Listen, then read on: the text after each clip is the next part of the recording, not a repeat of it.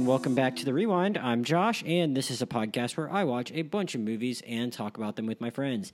Today's episode is about both Fatman and Antebellum, a natural double feature, and joining me, he just got back from his book tour in Louisiana. It's Daniel Lima. Daniel, thanks for being here. What's going on? It feels good to be here.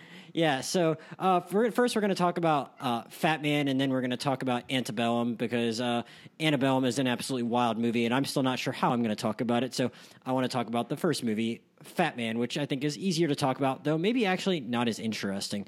Fatman is the newest movie from directors Ishan Nelms and Ian Nelms. I guess they're brothers. I really don't know much about these guys. I think they're first-time filmmakers. No, actually, I did look that part up. Yeah, this is like their third or fourth movie. Really? Do they do like B movies and stuff, or I don't know? It seems like it. Like they do, like they've done like other genre movies, low budget, with like, you know, a couple names that you might know. Yeah, they don't even have their own Wikipedia page. So that's how I was just like, assuming. No, they do not have their own Wikipedia page. But their last movie was Small Town Crime, like 3 years ago, and that had people like Robert Forster, Octavia Spencer, Anthony Anderson, John Hawkes. Interesting. So, yeah, so they've had a lot of character actors working with them on their little projects. So. Interesting. Well, this is a step up, because this movie was actually like a $20 million movie, which, I mean, they're probably very sad that they had to release it in this way, because it says that it only made $830,000 to this point. But Daniel told me, hey, I want to do the Fatman podcast like a month ago, and I was like, I don't know what that is. I looked up the trailer, and I was like, I'm 100% in. This looks incredible. Unfortunately, I think this would have been like one of the better movies of the year if the movie had been like 75% as good as the trailer, and I just don't quite think it's even that. Fatman stars Mel Gibson as Chris Kringle, and it depicts a version of Santa Claus who's just a small business owner who wishes things were like they used to be. He's trying to run a factory, and he's more of a manufacturer first and a jolly giant second. We spend some time with him.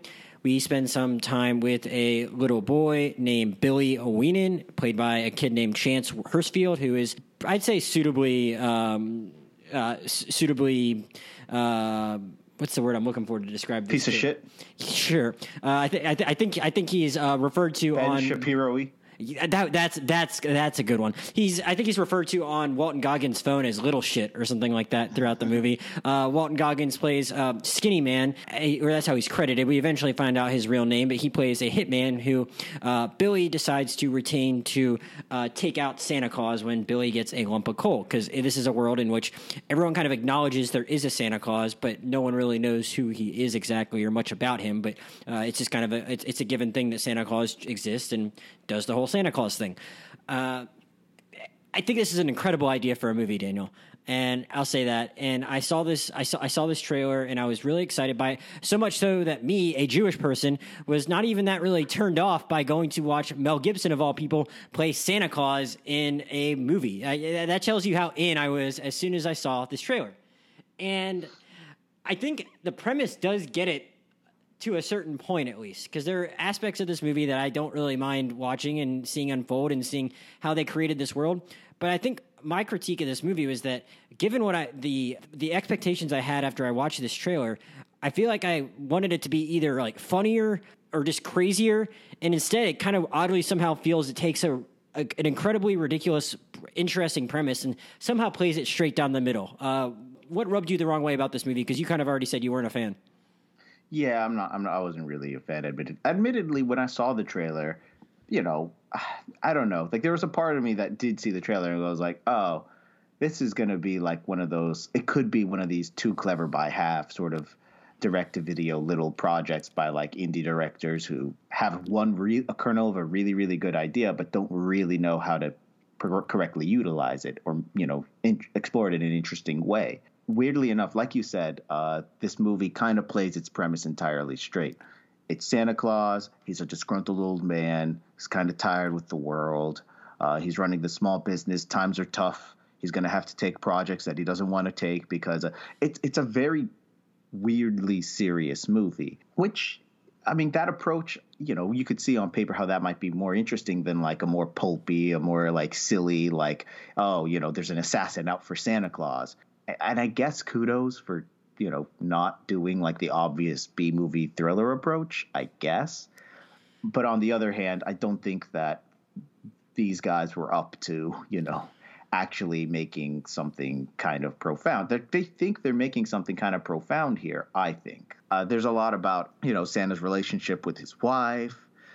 There's a lot about, like, his relationship with the world at large. Well, I think to go off what you're saying, I think there's a version of this movie that's like about the economy. I think these guys maybe originally had something to say about, because they talk about outsourcing in this movie. I think they originally would have had some kind of kernel of an idea about, like, this country's kind of outsourcing and these big corporations aren't looking out for the little guy and something like that. But I think it's hard to earn points for being progressive when you cast Mel Gibson in your movie at the same time. Yeah, look, I'm not gonna lie. He's kind of a problematic fave for me. I'm sorry. I know I shouldn't. Hey, I watched Braveheart for the first time in quarantine. I like that movie. I mean, I'm not someone, as a Jewish guy, I can still appreciate some of his work. I'm just saying, if this movie's trying to get some other kind of greater message across, it's harder for me to, like, impute that intent onto them and give them them to garner any goodwill with me, though, when I do know about Mel Gibson. Like, I can watch a movie and with him in it still, though.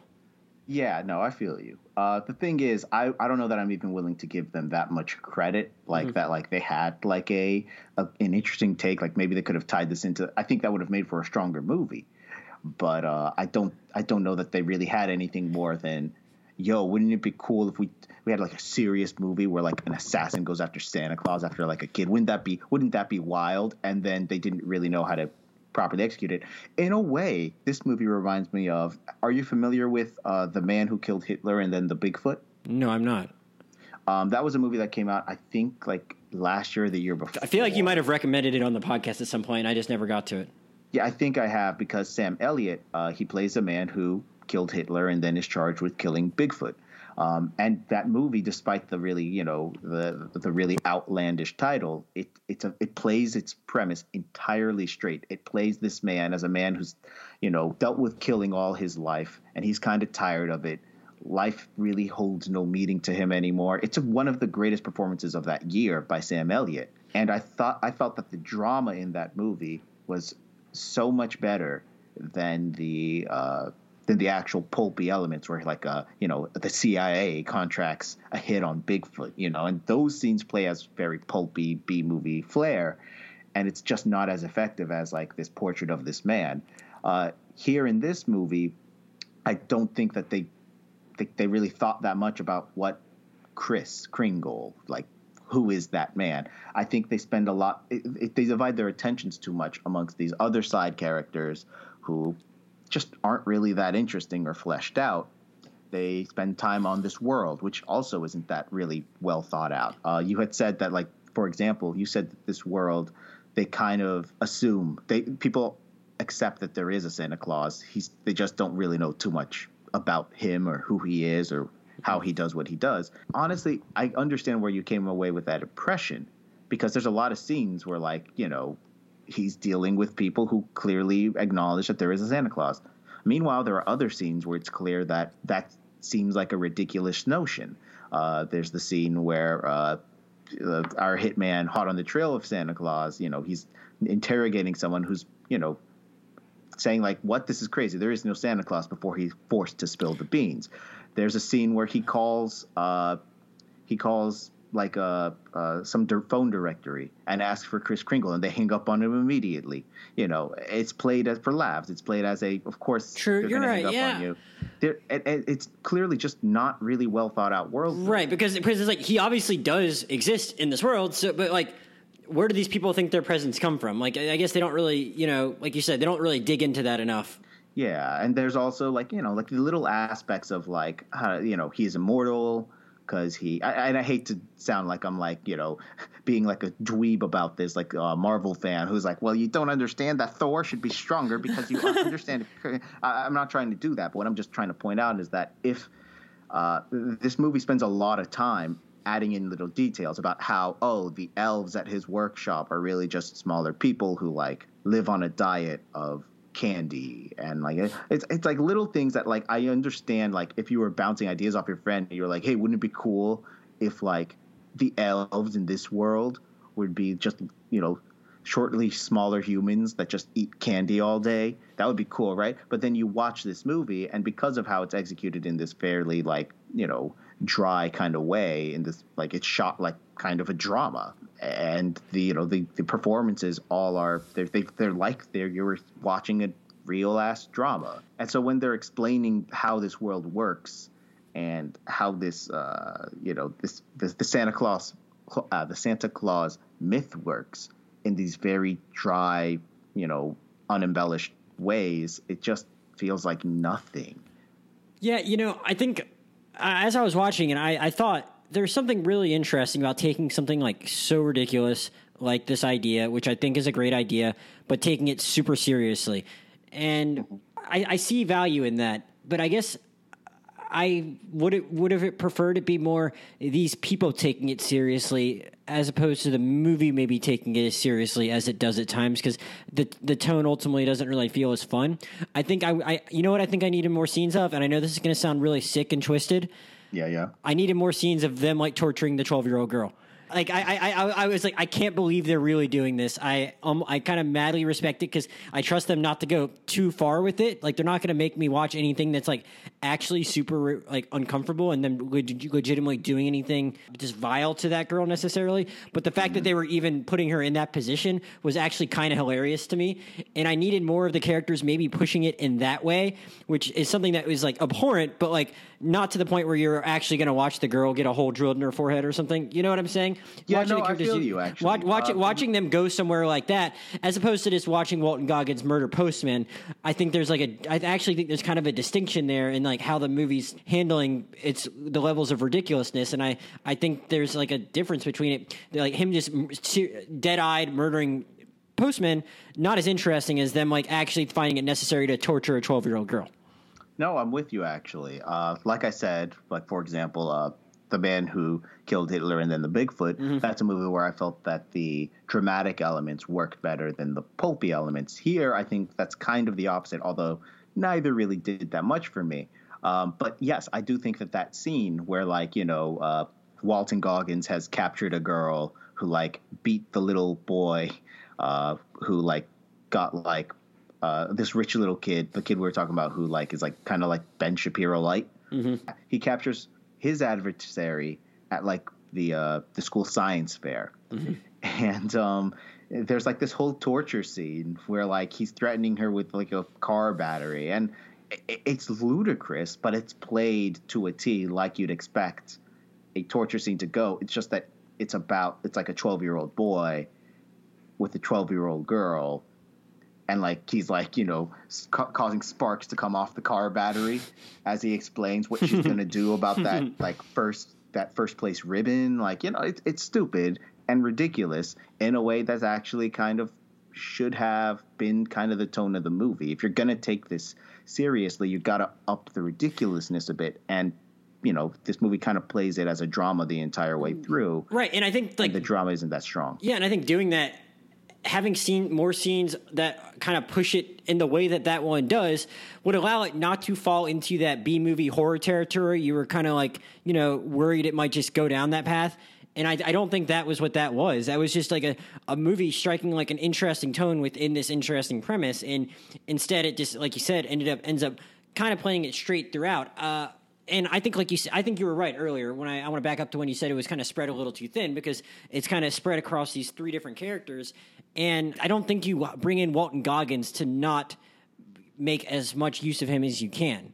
I think he's the best actor in this movie that's not super, super problematic in real life. So I think you would like to actually spend more time with him. I do kind of like the reveal at the end it's not even a reveal, but just that because we already kind of know that Chris can remember, just knows everyone, and that's one of the parts of this movie that I like, is just seeing him like slyly do his Santa Claus things while just looking like Mel Gibson with a bushy beard. I got a kick out of him. I'll agree that was pretty cool. Talking to the guy at the bar. I don't know, that worked on me, and just seeing how he could like just kind of all of a sudden like really creep someone out like that. I appreciated that. So I shouldn't have been caught off guard when he had that moment, given that we've seen Skinny Man, want to collect all these like actual things built by Santa. But I was actually kind of still caught off guard nonetheless at Jonathan Miller, you twisted child. Like that moment actually did kind of get to me, and I like how that paid off. it's just everything that got to that point. I wasn't like I just wasn't as like, into it as I'd hoped to be. I thought I was going to be laughing a lot more or just like, having visceral reactions like I did to that moment with the girl in the basement. And I just didn't, those moments were too few and far between for me. Yeah, no, I agree. Actually, that final scene, I want to point out that that final scene has a actually pretty decent gunfight between Mel Gibson and Walton Goggins. It's wearing the whitest thing ever. It's hilarious. Yeah, it's not a bad scene. And I looked it up. I don't know who's behind that. I genuinely can't really say for sure. However, I looked up some of the assistant ADs, which I believe are the people who handle action. The assistant directors. I see that one of the assistant directors was also AD on Hold the Dark, which was the Jeremy Saulnier movie. Yeah, I didn't like that movie. See, I didn't either, but it also had a really great gunfight. Yeah, and actually one of the third assistant directors, I believe, also was on. Oh no, I'm wrong. It's just the first AD. So I mean, I have no idea whether that person was the guy or girl. I don't know the gender of this person. I don't know if that was the person handling that gunfight scene, but I mean, it's honestly pretty decent. Yeah, so I guess that builds to something. It's just I feel like they still could have done more with that character throughout the movie. And I think as great as the little miniature Ben Shapiro is, I do want to say that I don't agree with you there. What do you mean? Well, I mean, maybe he played it too. Maybe this is just me because I really just hate that kind of character. I think he did what was asked of him well. I just don't think we needed him necessarily beyond the initial phone call. That's fair. That's fair. I don't think we even. I mean, I agree with you that the scene in the scene with the adversary from the science fair. I like that scene. Arguably, I think that you don't really need him there at all. Yeah. What function does he serve other than because this Walton Goggins character is this person out with a vendetta against Santa Claus? So what do you need this kind of like Artemis Fowl type, really smart driven child character there for anyways? Right, I would agree. Like you don't even need that scene. You just need more scenes that feel like that scene. So if you get rid of the kid and you can do more with Walton Goggins, because I mean I did like the stuff with Chris Kringle. I liked him. I liked them talking about him like he was like an exploited college athlete who isn't getting compensated for his likeness. I don't know. I got a kick out of that. Like I said, I appreciated him just kind of like creeping people out by like all of a sudden knowing everything about them. I liked him just casually talking about the reindeer as they were standing in like a stable, basically. I don't know. I actually kind of enjoyed that stuff where we were hanging out with them. But at the same time, it's still, like you said, it's all played very straight, and I like that at parts because, we think of Santa as this we think of Santa as we know Santa is depicted as in general as just being one very specific way most of the time in popular culture, and I kind of liked seeing it be something different, but at the same time, there's maybe a version of that corner of the movie that still strikes a more bizarre tone because you're watching the you're watching the trailer, and then I think there's. It's either Rudolph the Red-Nosed Reindeer or some other kind of classic Christmas song is altered in a way to make it almost sound like a horror movie soundtrack type of trailer thing. And it just set me up to think that the whole vibe was going to be a bit different than it was. And that's the biggest thing I can say is that I didn't vibe with this movie in the way I wanted to, even if I saw a lot of pieces that I thought could have came together to be something better. Yeah, I'm with you there. I will say that there is one line that stuck with me. There's a scene real quick, where Walton Goggins is going into a pet store because like he has a pet hamster that he really likes. Mm-hmm. Honestly, the hamster barely comes up. It barely features. What's the term? I think JB told me that there's a director out there or a critic who referred to this as like a blender device or something like that after like a character in like some movie, some 2000s action movie, who had a blender that he really, really liked. And he would just constantly talk about this blender in this movie.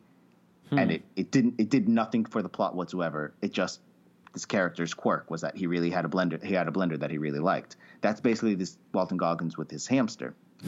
Anyways, he goes into this pet store He gets food for his hamster, and like the woman is trying to sell him him on like reptiles. She's like, "Oh, you look like a snake kind of guy." Snake, and he's like, "No, snakes eat hamsters. I just want food for my hamster." And she keeps pushing this on him, and at one point he's like, "You know, you do remind me a lot of my mother. She also was a bad listener and didn't know when to shut the fuck up." And that shuts the lady up. That's a funny line, and it's a very funny delivery. I like Walton Goggins, man. That dude, he's underrated. Yeah, there's another moment where he's talking to, I think talking to Billy about just like burning flesh and menthols, and there's like not a hint of irony in his voice. I don't remember the context because I'm now looking at my notes and I can't remember. I do remember this scene. There's like some random kid that he sees, and he's like, "What'd you get for Christmas?" And the kid shows him like a little plane, and he's like, "You know what I got for Christmas?" And he pulls out, like, he rolls down his shirt sleeve, and you see a bunch of cigarette burns, and he's like, "This is what my daddy would give me on Christmas, blah, blah, blah, blah." And then he gives the kid like $200 for his little airplane. Oh, right. Yeah, so, I think he gets it right. You know, I think his performance is such that even if I could have had more with that character, like I said, if you're going to take like a ridiculous subject matter super seriously, you need to have someone that gives like a totally committed performance like him, and that works. It just doesn't feel like the overall movie is on his wavelength in the way that would work, I guess. And that's the one thing that I would have to say. Though it's interesting, it really worked with the larger audience. It was a 46 with the critics on Rotten Tomatoes and an 83 with the audience. So I don't know. How many audience reviews? I didn't even look at the total number. I guess probably not too many people have seen this movie, I would think, but I still wanted to talk about it nonetheless. I would. Yeah, no, same. I'm looking on Letterboxd real quick just to see. Yeah, honestly, it's got a better percentage on Letterboxd than one would expect. All the people I follow who tend to watch DTV movies, they all gave it like a 3, a 3.5. I think that's a bit generous, but also, I mean, it's not like this is all bad. Yeah, I haven't reviewed it yet. I was going to go with a 2.5 or 3 probably myself. I mean, 3. I mean, I don't know. I feel like I've been a little more negative on it than I maybe intended to be coming in, but I didn't really mind watching it the whole time. It's just I kind of came in expecting to have more fun than I did. But I like I said, there are parts that I liked. And I guess I'm having trouble necessarily picturing what the perfect version of this movie looks like, because I sound weird when I'm discussing how when I say I like seeing some of Santa's business troubles, and that doesn't sound like the kind of thing that's necessarily going to be made for a movie that's on the wavelength of what you expect when you see that trailer. So I don't know, but I just think there's a way you could maybe rejigger this movie to make it work a little better. Do you have any other final thoughts? Not really. There's not really much more to say about the Fat Man. Sad to say. Yeah, well, hopefully we're not going to be getting Cole because we talked bad about him. We'll move on to Antebellum, and it's the newest movie from directors Gerard Bush and Christopher Renz. They also wrote the movie. And before Daniel and I start, I'm going to say that like we're not going to really do a separate spoiler section for this movie, and I don't even know if I'm going to give this movie an actual real recommendation because I think it's good, but if you have any interest in perhaps watching it because you remember seeing the trailer and thinking it was vaguely interesting, I would tell you to go watch it and not to watch the trailer again or read anything about it. Because if you can have an experience watching this movie where you really do not know anything that's coming at all, as I did, because I had watched the trailer once a long time ago, remember thinking it was interesting, saw the bad reviews, was like, all right, that's a stay away. And then Daniel told me a few days ago, like, you should watch this. And I just did, and I didn't watch anything else. And I had the kind of like, wow moment I thought I was going to have when Daniel told me to watch Spies in Disguise and not learn anything else about it. I was just like expecting some like really crazy shit when he got really excited for me to go watch Spies in Disguise and know nothing. And it was kind of, there was a funny revelation in that movie, but I wasn't like shocked like I was at some of a couple of moments in Antebellum. So even if you end up thinking Antebellum is a bad movie, I think it's actually worth watching just for the experience of like some of the twists and turns that are kind of crazy. And that is what I'll say without actually saying anything about it, is that you might end up thinking this is the most offensive abomination of a movie ever, yet still be like, oh, cool, like that was an interesting viewing experience. Do you agree with my sentiment there, Daniel? Yeah. You know, this is one of those things where you don't want to know, you want to know as little as you can going in. I think all movies kind of work better that way. But well, some people don't really give a shit about spoilers or anything, and you knew a little bit. You knew for those people, I just want to impress upon you. Yeah, don't learn anything more about this movie. Go in knowing what you know. You'll have a better time. It's like Serenity. I remember going in to see Serenity. I had no idea what it was about. Oh, I my just God. Knew that people, just knew people were dissing it. And I was like, all right, well, I'll go see a movie that people are dissing. And I was just flabbergasted. I was floored by the revelation in that movie. So what's also crazy about Serenity is just like, I mean, the people that got to be in it. And I guess this is a pretty legitimate cast here too, but Serenity was like multiple people that have been like nominated or won Oscars that signed up for that, which is just wild. But, I mean, that kind of happens every now and then with the movie that's not great. But yeah, if you even have an inkling of possibly wanting to watch Antebellum, I highly recommend leaving now, watching it, and then coming back to hear us talk about it. And because at least I'm still trying to process it. I know Daniel might have been workshopping a crazy take. I don't know if he got there yet, but that's something to tease to get you to come back, even if he doesn't actually end up having his take ready yet. So we'll move on now. Antebellum, like I said, from Gerard Bush and Christopher Renz. It starts out in a Louisiana slave plantation that has been commandeered by Confederate soldiers who are running it even more intensely than your average plantation, making it so much so that the slaves are not even allowed to talk to each other, but they're doing all the typical heinous things that slave owners would do to slaves. And anyone that are attempting to escape, they're burned in crematoriums. There is a man after a failed escape attempt has to watch his wife get burned to death. Another slave named Eden, played by Janelle Monáe, tries to escape, and she's abused. And the movie for the first 15, 20, actually 35 minutes, I think it's about the 35-minute mark, it plays as a parody of 12 Years a Slave, which is what I thought I was watching. I thought I was watching like the what Scream is for horror movies. I thought I was watching that for like slavery movies. And then all of a sudden, as you're watching Eden in bed, you hear a phone ring, and then she wakes up. A different version of her that named Veronica wakes up in Washington, D.C. with her family. She's kind of a scholar, writery type of person that is now going down to Louisiana as part of a book tour. She goes out with some friends, and they end up having a fun time. But then the night takes a dark turn where where Veronica gets kidnapped, and the movie then takes another turn, which we'll talk about. But I'll back up for a second, and I guess first ask you, Daniel, man. Do you think it's a good thing this movie exists? Have you come to a conclusion on that answer? Ooh, I'm still trying to puzzle that one out. Now, first off, I will point out that I didn't necessarily think that it was like a to me, didn't play as a parody of the kind of slavery movie, but it felt like rock hard. It felt like rock hard for slave movies for me. That's what it felt like watching it. It just felt the way that whole entire first tracking shot, it's like played so seriously, and you see all this stuff going on around the plantation. It was just like the most. I felt like I'd seen that 15 times before. Yeah, well, I mean, it just seemed like a typical like movie about slavery to me, not necessarily parodic. It didn't seem any more egregious than any other movie. I will say that it looked better than 12 Years a Slave. Like technically, it was made. Whoever shot this movie, man, they knew what they were doing. I'm looking actually at the cinematographer, and I see that he's done mostly horror movies. The most notable thing he's done, I think, is the remake of Evil Dead. Don't Breathe. Like, Don't Breathe, really good. Genuinely is shot really well. I'll admit that like some of the suffering, it felt off to me. The scenes of like the slaves going through it, suffering, the rape, the murder, the abuse. It played almost like exploitation at some points. The way that I remember there was this one particular shot towards the beginning where like this slave who's escaping, she's crying and the tears are running down her face. It's all happening in slow motion. It's like music playing, it like classical music playing in the background, and like you see the horse coming up on her and the lasso going around her neck and tightening, and it's sickening in a way that's not fun. If that makes any sense.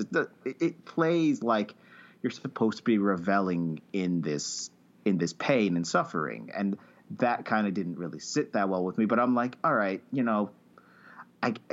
the point of a slavery movie, I guess, is to impress upon you the horrible nature of slavery. So yeah, but it's also like, are you bringing something new to the table at the same time? Exactly. That first part of the movie, I'm like, this isn't really doing anything for me. It just is 12 Years a Slave again. It's like 13 years a slave. Okay, sweet. But then watching it, it transitions to the modern era. And I have seen the trailer multiple times just because it played before everything that I saw back when theaters were open. So, I knew that there was some kind of modern component. And I was like, all right, well, the cell phone was the transition device. Clearly, these two characters are connected. How are they going to be connected?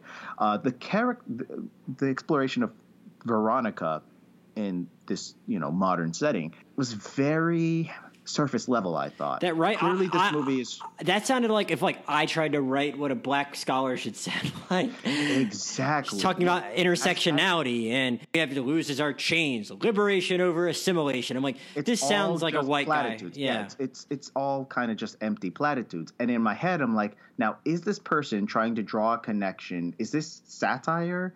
Is this somebody trying to make a point about the difference between the slaves of yesteryear and the, affluence of black people today? The fact that we've managed to make this progress. What is this? What are these people trying to say to us with this movie? The writer director, I suppose. I think they both were co-writers on the movie also. Yeah. And, like she's going on like talk shows and she's like owning the conservatives, but like in a very like wishy-washy kind of way. I guess it's all kind of meaningless. All this talk about, how important it is to like liberate ourselves. It sounds like bullshit. If I saw somebody, it's the kind of shit I would see on MSNBC and go, oh, this person's just trying to hawk a book. But we're supposed to be sympathizing with her. We're supposed to be on her side. What's going on here? What's the disconnect? What is this movie trying to say? Then we get to her in her like really great looking apartment. A hotel when she's separated from her family in Louisiana. And she's joined by, I'm sorry, I forget this girl's name all the time. Jenna Malone. Or no, Gabourey Sidibe. Yeah, and she comes up and meets with her, and they're both kind of elite black women. Gabourey, that's how you pronounce her name? Gabourey Sidibe. Gabby Sidibe. You just say Gabby Sidibe.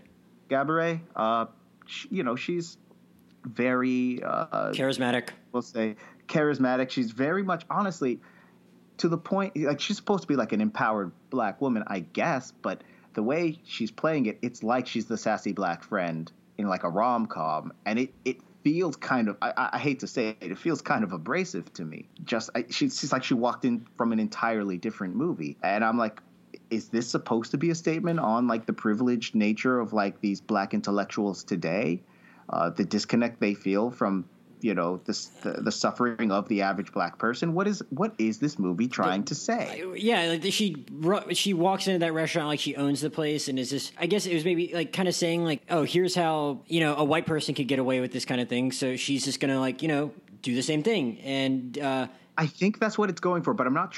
What I'm trying to understand is that I see this behavior the way that Gabourey's character is acting, and on the one hand, I think they're aiming for that, plus like female empowerment, the fact that she's able to take control of this situation like she is. But it also, to me, it comes across as super elitist. And what I'm trying to figure out is this movie are they showing this character and these characters as like positive figures? Or is this kind of a takedown of these characters? Well, I'm not entirely sure. Okay, so the next twist that the movie takes is that... and this is where we get to... Can I say it? Oh, God, can I say it? Yeah, go for it, because I want to know if your mind is headed where mine is, because I think the next part of the movie kind of, answers the question you were just asking. Well, I don't know about that, but all right, so they go out to dinner, right? What's her name? The Janelle Monáe's character?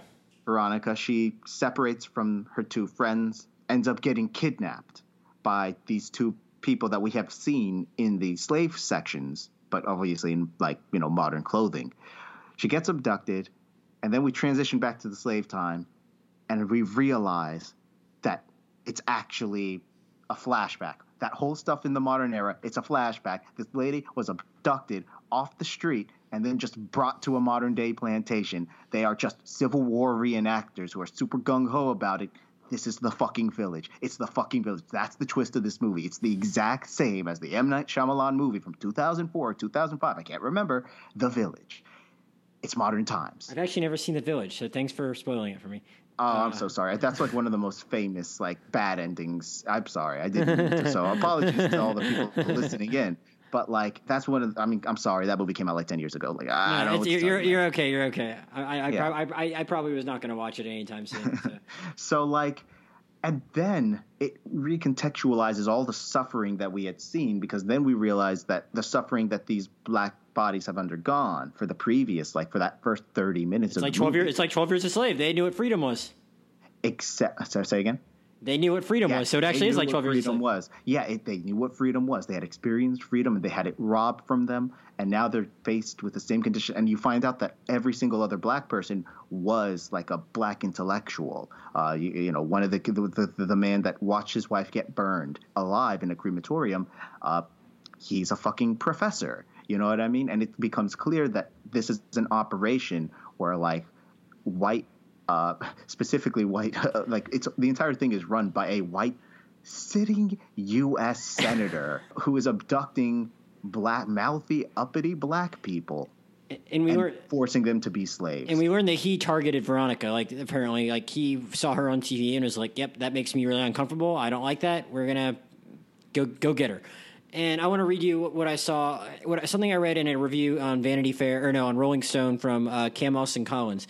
He said, of all the movies, because I think this kind of answers what they were going for. I'm agreeing with you that I don't know if they actually stuck the landing. He says, quote, of all the movies one could recall at that moment, I thought back to Green Book and to the truth it wears on its face, apparently unbeknownst to even to the movie, that few things can seem more vexing or infuriating to latent white racism than the merest idea of black, quote, privilege. The slightest hint of a black way of being that refuses to accept secondary status or know its place. Antebellum, to its credit, makes this tension somewhat explicit, but in barreling toward what begins to feel like a foregone conclusion, it cuts its exploration of that idea painfully short. So, like, I think that's a thing that like it makes white people really uncomfortable to like be in a position where like to have a black person challenge them sometimes. And this movie is kind of taking that to maybe it's the most extreme of extremes. But I do think that's kind of what it's going for, and because like that's what these white people just like, and also the idea of how people like in general, not even just something as base as "Make America Great Again," because what does again mean? It is referring to a time in the past when things were even worse for black people than they are now, and there's something inherently uncomfortable when people romanticize that time of the past that they're implicitly talking about when they say that. And just the idea of people like, yeah, there's the whole thing where like way too many people in the South are still all about the Confederate flags, but it's not even that. It's just in general how people kind of like to talk about the good old days, like, you know, 50s America or something like that, and how small and quaint it was. And that image that sometimes people like to paint, even in movies and pop culture today, it's like, yeah, that may have been very nice for those white suburbs, but not so much for other people. And I think this movie kind of takes aim at that, and it's like, hey, look how ridiculous these people are that talk about that. Though who knows if they actually told the story in a way to, like you said, land that idea that this writer for Rolling Stone kind of highlighted. Look, I think you're giving this movie too much credit. I'm not gonna lie. I think what they're going for is making a connection between the suffering that black people undergo today and the suffering that they underwent in the past. The problem is they're not focusing on the right modern black people if they want to do that. Partly that. This movie is just so confused on its messaging. It's so clunky in how just the dialogue, the basic dialogue is written, that I am left unsure entirely what exactly is it trying to say, even though you've spelled that out. And that could be possible. That could be possibly what they're aiming for. But it doesn't hit, partially because of the nature of this twist. Knowing now that what you had seen before was these black people, I hate to be this guy. I really do hate to be this guy. I'm normally not this guy. But I swear to God, you think a fucking sitting U.S. senator is abducting prominent they have a Wikipedia page, black people, and putting them in a Civil War reenactment camp right off the fucking highway, and like it took one of them to like it's been going on forever, and it takes just one of them to like, you know, get a message out, like in order to it's the most ridiculous, goofy B-movie plot device I've ever. It's one of the dumbest things. But you like goofy B movies though, and this is where this is the point I'm trying to get at. This movie, I think, as a bit of social commentary, utterly failed because of how clumsily it's executed, because of how mixed the messaging is. You know, if you want to make the connection between the suffering of black people, and why would you pick elite black? It almost makes it seem like these black people. I mean, this is the kind of one of the things that you could come away with this movie thinking that this movie is trying to make a point that the black people of today who talk about the suffering of black people today don't know what true suffering is because they have not experienced the evils of slavery. Yeah, well, go no, please. Well, I was going to say, or they could have shown a different part of those black people's lives. Instead, we only see this woman in a really, really like fancy Washington, D.C. apartment. We see her speaking at a book tour, and then we see her at a fancy restaurant. And well, that's my point. Yeah, she is an elite black woman. She goes to fancy restaurants. She goes on book tours. This isn't an experience I can relate to. Right. Well, I think there could have been a way for them to like subtly show how even those people like experience racism in certain ways, but they didn't even really go there. They just showed her living her finest. They do make the attempt. Like the fact that like how the interactions that she has with like the hotel staff. I remember there's like a scene when she's out to dinner with like true. You're right. Cabaret, and there are little moments where she faces microaggressions. Right. But like those moments kind of play into what I'm talking about. That's the worst thing. Yeah. Yeah, you could interpret it as this is the worst thing a black person has to experience today, and you know this black woman, Victoria, what's her name? Veronica. She doesn't experience the kind of like in your face racism that like actually still occurs today. Right. You know, the worst she experiences the microaggressions. She needs to be taken back to a time where like you could be raped on sight. You know, you could come away with that reading of the movie. And the fact that you can, it makes it a failure in terms of social commentary if what they were trying to do is draw a parallel between the experiences of black people today and of in 100 years ago, 200 years ago. That being said, as an exploitation movie, I think it arguably does better. Now, I'm not saying that makes it necessarily a good movie, but like, I mean, first off, like the whole entire sequence where this woman is escaping the plantation, it's pretty good. There's a scene where she burns a bunch of these like white racists alive, and it feels great. I'm sorry, it just feels great. I'll never tire of a scene where like a racist gets burned alive. I don't care. You could put that in any movie. It makes it like a half point better. Yeah, I generally feel the same way about Nazis eating shit. Exactly. And while, yes, it kind of makes the earlier scenes of slave suffering a little bit ickier, I don't know how to put this. It makes it seem more like a horror movie than as like another slave drama. And that recontextualization, I know probably doesn't sit well with most people, and I understand that, but at the very least, I don't know, it's something, I guess. I'm curious, how do you feel about 12 Years a Slave? You said you thought this looked better than it. Do you have feelings on that movie in general? At the time, I really liked it. And then as time went past, I was like, it's all right. Honestly, as I've delved more into the history of slavery in America, as I've been reading, more books on the subject, I've come to kind of appreciate how that movie delves into the institution and delves into all the nuances. Not to say that it ever like gives slave owners a pass. Slavery is depicted as this horrible institution, this evil, vile thing, but it also allows for a showing of Southern society, like a more how do I put it? A more multidimensional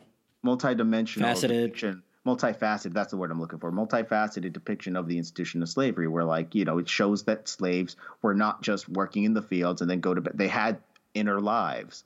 They had things that they had moments that they were able to craft to like hold on to their humanity. It showed that not every slave owner was like a overtly racist monster. It shows that every single one of them were. Different ways. Yeah, of exploring that. Like I remember the Benedict Cumberbatch character who clearly has misgivings about the institution of slavery, but is also completely willing to co-sign to it. It's a far more, I think, interesting exploration of slavery than I'm used to seeing. It has a sort of nuance in how it treats its subject matter that Antebellum absolutely does not. Yeah, I would agree with that. My thing with 12 Years a Slave was that I felt it really kind of dwelled in that suffering even more than it needed to. And I don't know, I get it. Like, it sounds weird if like a white person says that, like, oh, I don't want to see that. But it was more like I kind of wanted more of those other aspects of slavery. I was genuinely curious about like seeing how it worked when you had the Alfred Woodard character that was like basically, I think, married to one of the slave owners or something like that. And I was like, oh, that's interesting. That's a part of slavery I didn't know about. Whereas, like, I felt like I was just watching Michael Fassbender beat on Lupita Nyong'o for the 15th time. Like, I was just like, okay, I'm interested I understand that. Weirdly enough. Sorry, continue. No. I was just saying I was interested in other stuff, and I felt like this one showed, like, if nothing else, Antebellum, it had the suffering and it had other stuff. It's just, you know, it probably didn't tie it together well. Was my point in asking about that? Where it's like, yeah, 12 Years a Slave, obviously better nuance, better tells the story it wants to tell better than this does. But that was kind of my thought on 12 Years a Slave, where it was like it's probably giving me just like too much of this trauma and not enough of this other interesting, probably deeply researched stuff about slavery. And I don't know. I thought like there's a version of Antebellum that, like, you know, shows other stuff besides the suffering that I'm like, oh, okay, it's interesting you told your story this way. It's just I don't know if it really told its story in the best way it could have. I'll admit, I understand. It does feel a little weird to have a white dude saying, like, I don't know, I kind of got the point of the suffering. But I will say that there is a certain point with at least me and it's like a 2 hour and 30. It's like a 2 hour and 40-minute movie, I think. You know. Yeah, and there's me and my friends at least, and you know, this isn't universal, to be clear.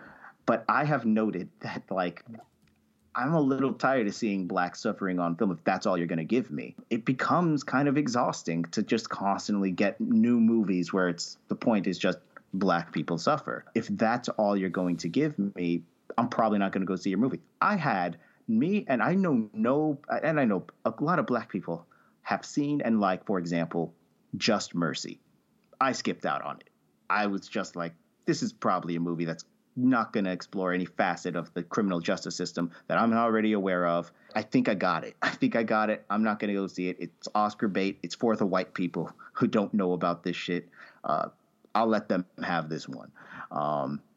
But anyways, with Antebellum, like you were right, it just doesn't really tie in the messaging. It doesn't tie in the connection between what it's trying to say in the slave portion and what it's trying to say. But weirdly enough, that might be its saving grace. I think that in their clumsiness and in their inability to actually express what they're trying to get at, I think this movie actually becomes not a satire, not a parody of the slave narrative in film. I think that it weirdly becomes a satire of black elitism today. And I know this makes me sound like Armond White, and I apologize for that. But what I mean to say is something I'm getting a little bit tired of is a sort of flattening of the dynamics of like black and brown communities. I think that there's this tendency to kind of just assume that like every black and brown person in America kind of is on the same wavelength. And I don't think that that's true at all. I think that there are definitely privileged black and brown Americans that don't really speak to the suffering of black people in, say, inner cities, or even the suffering of working class blacks. I look at like a character like Veronica, and I see, you know, that doesn't relate to me at all. That's a foreign world to me. It's as foreign a world as like Glengarry Glen Ross or Margin Call. You know, I have no relation to this character whatsoever. I personally know several of these kind of individuals who claim to speak for, you know, black issues, to the issues of marginalized communities. And I look at some of the things that they say and some of the policies that they support, and I'm like, that you don't really know what's going on, do you? Just today, I was looking through, and I know that this might kind of reveal a little bit about political inclinations. I apologize, but I remember looking through some old messages, and I found a tweet that somebody sent me from Ava DuVernay. She was responding to a tweet by Bernie Sanders, who had said, like, you know, to the Republicans and the Democrats, you know, we're out here, we're enforcing, you know, the kind of populist messaging that he does. And her response to that tweet was, I don't know what I wanted, but all I know is not this. And I look at that mess and I'm like, what exactly do you have a problem with Bernie Sanders? The working class ideology? What exactly? There's no relation between my brand of politics and how I see the world and how I see the issues faced by black and brown people in America today and her. There's no, we don't see things eye to eye at all. I guess it is interesting when you can relate more to like a 79-year-old white Jewish man from Brooklyn than Ava DuVernay. Exactly. And like, I think that this movie and its clumsiness kind of exposes True. The how silly some of that equation can be. The flattening of power dynamics, even within the black and brown communities. You know, black is not a monolith. Brown's not a monolith. People have different experiences. People have different roles to play and experiences in this society. Now, this movie still doesn't entirely sit well with me. I'm going to be clear with you. It feels icky. The scenes of the slave suffering. I don't know. Maybe that says something about me that it becomes ickier. Is there a version like, I don't know. Does it not feel icky in 12 Years a Slave? Which again, objectively a better movie, but like, how is that supposed to sit with anyone other? You know what I mean? Well, what I mean to say is not necessarily the content that I'm looking at, but the context of, I don't know, like the way that the scenes are shot. For example, I look at 12 Years a Slave. And I remember that scene, the hanging scene where they leave him to hang. And it's just, I think, 8 minutes of just an unbroken shot of him hanging from a tree with his toes barely touching the ground as, the slaves around him just continue on with their tasks, their daily lives. And it's an awful, like, gut-wrenching scene that impresses upon you the normalcy of slavery, of violence in a slave society. I look at that scene and I compare it to like the scenes of like I remember there's a scene where like one of that slave who watched his wife go burn in the crematorium, he's sent to go clean out the crematorium and he finds like her bones or something and he's shouting out into the dark. And like the sun rays are like on him, and it just feels like this is somebody. I don't know. It feels artificial. It feels like somebody was going like, how to create like a really powerful looking shot. How do we make this look as good as possible? And that, I don't know. I think there's a difference between that kind of the stark reality of the violence as portrayed in 12 Years a Slave and the sort of elevation of it in this movie, especially considering.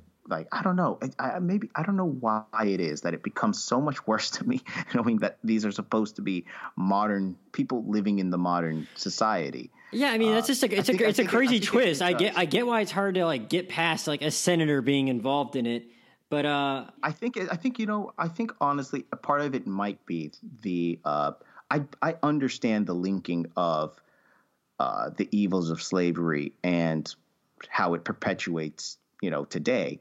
But I don't know. A part of me is sort of like, but that isn't the experience of black people today. And it kind of it feels like a fundamental misunderstanding of what people are struggling with today to me. I don't know. I don't know how to quantify this one. I'm telling you, man, I have no idea how I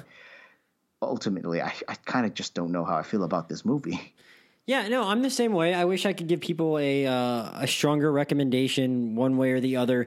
It's interesting to think about, but I think probably what you said, the biggest indictment of it might be that I think we've both thought about it a lot over the last few days, and we don't exactly understand what it was trying to say, and we don't even really know how we feel about it. And I think a good movie, like you're not really left like that dumbfounded as to whether or not you liked it. So that's probably a little bit of an indictment in and of itself, but I still think it's an interesting, going through watching this movie is an interesting exercise in and of itself. So I guess. I don't know. I've never been this perplexed by the movie, I don't think. I don't know. Well, you said when you first messaged me and you were trying to get me to watch it, you said it's either the worst movie of the year or the best movie of the year, and I'm not even sure. So did you have something else on your mind when you said it might be the best movie of the year beyond its critique of the black elite that you've already discussed? Because it seems like that's the one thing you, in theory, could possibly respect about it. It's that, and honestly, look, the twist is stupid. The audaciousness of the twist. This is part of the reason. I was thinking about this. Why did I immediately write off like something like Hamilton as vile or something like Green Book as vile. But when I see this movie and how like exploitative it gets with its, violence, like what's the deciding factor here for me? And I think honestly, a part of it is the fact that it's just so stupid. I'm sorry. It's just such a stupid, like, I mean, Green Book, for all its flaws, it's transparent about what it's trying to do. Hamilton is transparent about what it's trying to do. These are two movies that are just kind of appealing, or I guess in Hamilton's case, a play, that are just trying to appeal to the neoliberal white audience and try to, get them to, enjoy like some movie about race or diversity that, kind of confirms what they feel about America and society at large and doesn't challenge them at all. Like these are two works that are completely transparent about what they're attempting to do. And so it's easier for me to write them off. Gotcha. But with this one, I still am not entirely sure that I have the right read on this movie. And so it's hard for me to condemn it. Is that complicated at all by knowing that it's made by a white person and a black person? Not really. I know that, like, I mean, for example, you look at something like Blind Spotting. I think that Blind Spotting is a very great look at the divisions of race in our society. And made by a white person and a black person. By a white person and a black person. And, black people and brown people can make terrible fucking art about race. Good thing you didn't watch Hamilton before you saw Blind Spotting. You might have just been too turned off to even give it a shot with the Daveed Diggs of it all. I like Daveed Diggs as an actor. As a rapper, as a performer, I tend to really genuinely. So I'm guessing you're conflicted about the ending of Blind Spotting, I'd assume then. Oh yeah, I mean the ending is kind of what kept it from being a 5 for me. Yeah. But yeah, Antebellum, man, I don't know. I think it works. It probably works best as like a sort of satire of black elitism. Even then, like if I piece that out, like I'm not trying to argue that like black elitists need to be taught a lesson or anything like that. And that's kind of the read of this movie, and that I find abhorrent. But like, I don't know, man. I just don't fucking know. Well, I think that's a great note to end on. Antebellum, we just don't know. You come here for that. Come here for that really hard hitting, definitive analysis. I already told everyone to go away if they hadn't watched it, but I'll say for the record though, I do think people should watch it just so they can let us know what they think. Because I mean, we really don't know what to think. So Daniel, before we get out of here, I don't really have anything else to plug this week. But if you have anything else you want to recommend people watch, I know you haven't watched a whole lot of movies recently either. Oh, actually, I've been in overdrive the past couple of weeks. Okay. Yeah, I've been in overdrive. I'm trying to hit that 3,000 mark. I've got 21 reviews that I still need to like post that I've seen since like the beginning of the month. I'm trying to hit that 3,000 mark. I think I'm 85. I've got 15 movies to go by the end of the month. Okay. And then I'll hit 3,000 movies, which I'm super psyched about. But yeah, I've seen a shit ton. Honestly, I've fallen into a bit of a rut where I just watch genre movies. I try to keep it diverse. I try to watch my little art house movies, but I mean, I just haven't had the mind space to do it these past couple weeks. I've just been watching DTV action. There's this wonderful trend in direct-to-video action in the late 80s, early 90s, where we just were importing Hong Kong directors, giving them a micro budget and saying, do what you can with this. And as a result, they made some really fucking great movies, man. So I'm going to recommend Super Fights, directed by Tony Leung Si Hung. I don't know. I must be mangling that name, and I apologize. This man, he was the director of Blood Moon, which I consider one of the greatest martial arts movies, one of the greatest action movies of all time. Super Fights is a movie. It's Karate Kid, but like in wrestling, but also there's like a drug ring, a murder ring. This kid, he gets into this super fight tournament, which is pretty much just WWE, but a WWE in which everyone is like a martial artist. And it's really silly and it's really goofy and corny in that wonderful, cheesy early 90s way. But the fight scenes are like absolutely incredible. These people who come over here, like from the Hong Kong industry, they have a take. They have a way to shoot action. They think about how to incorporate the environment in a way that it's just beautiful to watch in action. I really loved this movie. It's one of the greatest action movies you could see. Along those lines, I'm sorry, I have to. Nobody lets me talk about direct-to-video action, man. No Retreat, No Surrender 3, Blood Brothers, which is about a communist karate instructor teaming up with his superstar CIA brother in order to get vengeance on the mob for killing their dad. It's every bit as goofy as it sounds. And again, the action is incredible. And finally, along these lines, Bats. Bats, the 1999 creature feature about a swarm of mutant bats terrorizing a town on the border. It's really, really goofy, really, really silly. Is it like a ripoff of Alfred Hitchcock's Birds, or is it? It's pretty much the Birds. Okay. As far as I know, I've never seen it. I haven't seen the Birds. I have seen the Bats, and it's just so much fun. It's lunacy. Where can people watch these things? Because I just looked up Super Fights on Letterboxd. It didn't even say where it was available. Yeah, Super Fights and No Retreat, No Surrender 3, Blood Brothers, you can find just on YouTube. The beautiful thing about direct-to-video action is a lot of great people on the internet have decided to make it available for you to see immediately for free on YouTube. You can find a whole lot of gold over there. And Bats you can find on Amazon Prime or Tubi TV.